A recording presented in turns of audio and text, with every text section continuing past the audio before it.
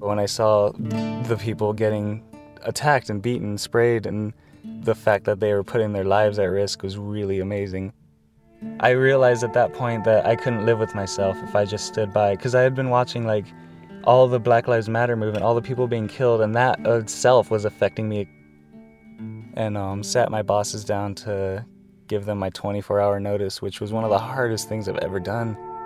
And not only did they understand, but they contributed, and they still lent me their delivery van and allowed me to bake off over 100 loaves of bread, and then over close to 200 pounds of granola.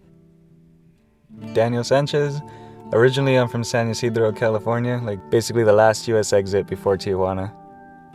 My Japanese grandma on my mom's side, she was an atomic bomb survivor in Nagasaki, and she was less than a quarter mile away from the impact zone.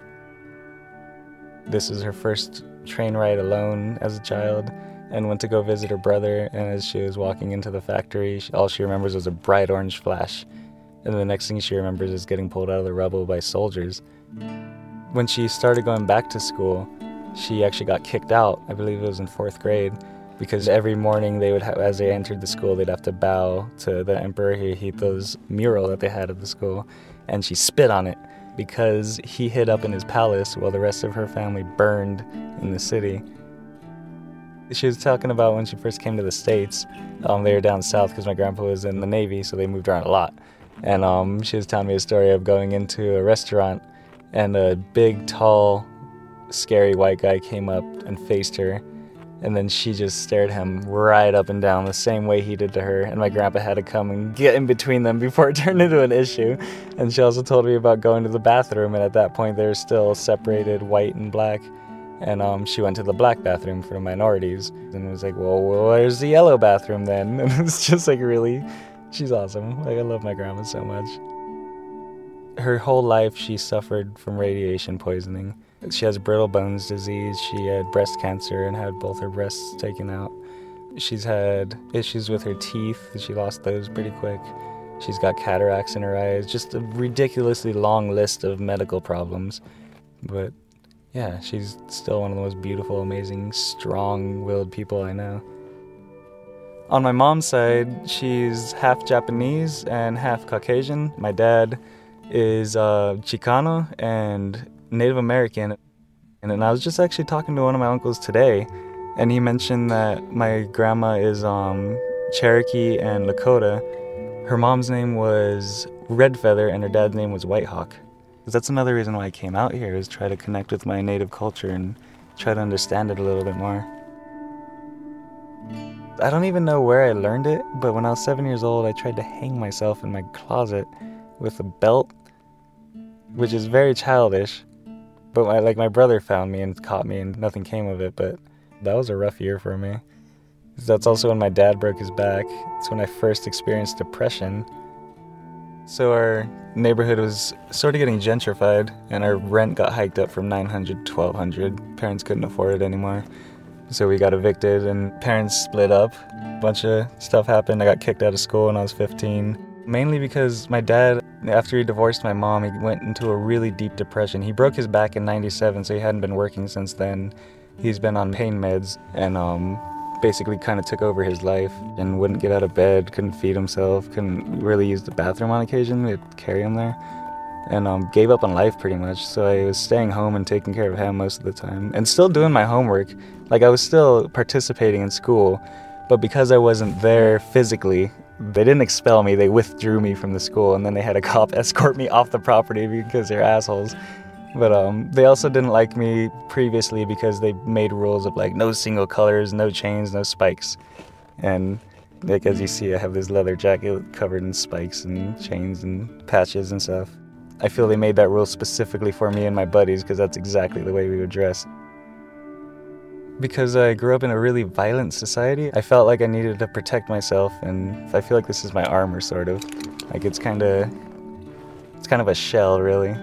If they really get to know me, they're gonna know that I'm not threatening. I just don't want people to fuck with me. And so, yeah, I feel like that's kind of why I started dressing like this. My mom and my grandma were very much working class people. They helped me understand at a young age that we are poor, Especially the part where she couldn't afford her groceries. That happened a few times growing up. And it was always just so hard for her, because then she would start crying and she'd start apologizing to me and just feeling terrible. And at that point you'd start to realize, like, this isn't normal. And like, you can kind of see other people like sympathizing with you. And also the schools started trying to donate things to us. Like, we'd go to the big community Christmas gift giveaways, which is basically just going into a cafeteria with a line of kids, standing in line for an hour to sit on like a Santa's lap, get a candy cane and a random present out of a giant pile of presents. And I remember how all the adults that were behind the tables helping kids were just so stressed out looking. Nobody was really happy at all, like in the entire cafeteria. Everybody was just bummed out, sad, and stressed out.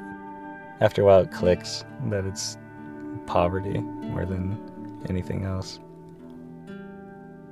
I actually went to 7 different public schools throughout my life, so I didn't really have like close friends. And so I was one of 3 Mexicans in the middle school I was going to, and we stuck together. And they were like straight out of Mexico too. They didn't speak very much English at all, but we were like the only brown ones around, so we just stuck to each other. I was taking Spanish classes, and they were taking English in Spanish class. Like, so it was kind of weird like that. They learned English way better than I learned Spanish. It kind of sucks. It's kind of embarrassing that I failed 3 years in a row. I was thinking about this recently. I haven't been in a fist fight in over 7 years, which is like amazing to me. My grandpa taught me how to like hold my stance and throw a fucking punch, because he was a professional boxer when he was in the army. People just fuck with me and pick fights all the time for no reason at all. One time I was a weird kid, so I wore a bike chain on my forehead like people wear bandanas, but instead like a fucking metal bike chain. And one dude was like, "Oh, are you some fucking Indian or something?" And I was like, "Yeah, you got a fucking problem with it?" And we just got in a fight, like right there over that shit. One time about 5 white supremacists showed up, and I was trying to avoid them. I just kept moving to the other side of the park. This is when I was homeless.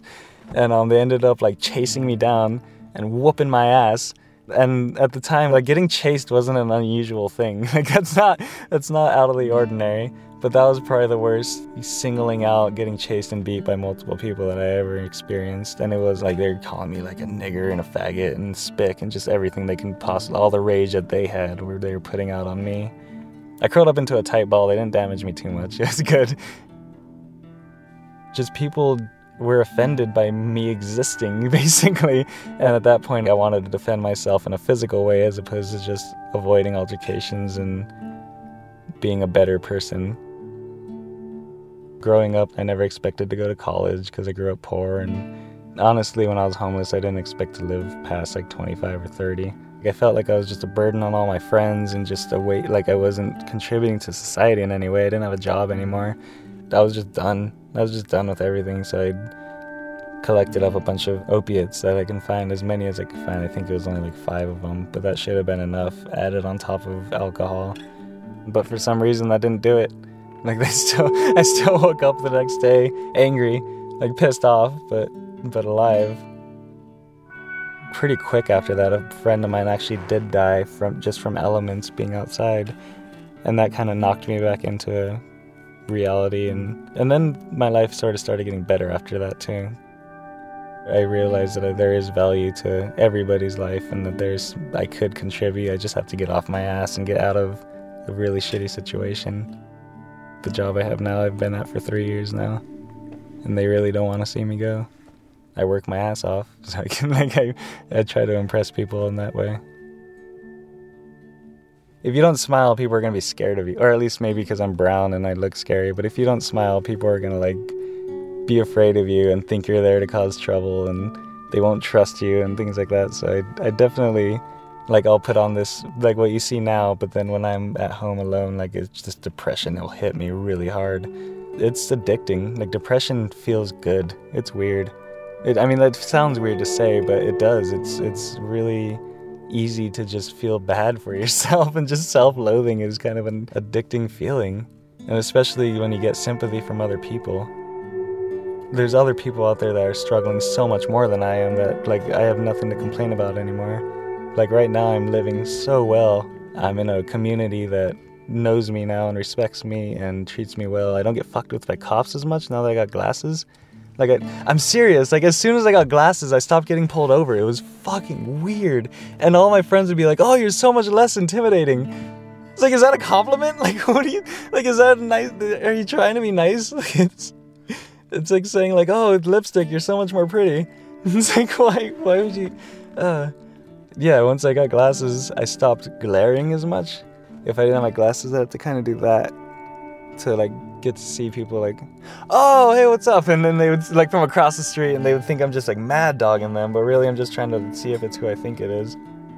They also say I look smarter. Like, these are not compliments. Like, these are really insulting to me.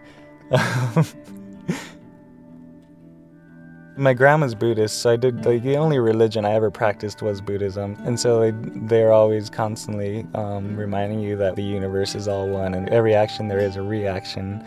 And like, if you focus on positive things, you're creating positive energy, and so more positive things are going to be created out of that. Being here just in general is like a cleanse, being a sponge basically, and trying to learn and listen and contribute as much as I can.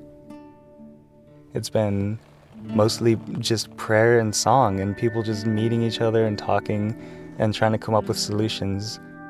And you can tell that they're just trying so hard to make this all work. It's just one of the most beautiful things I've ever seen or heard of.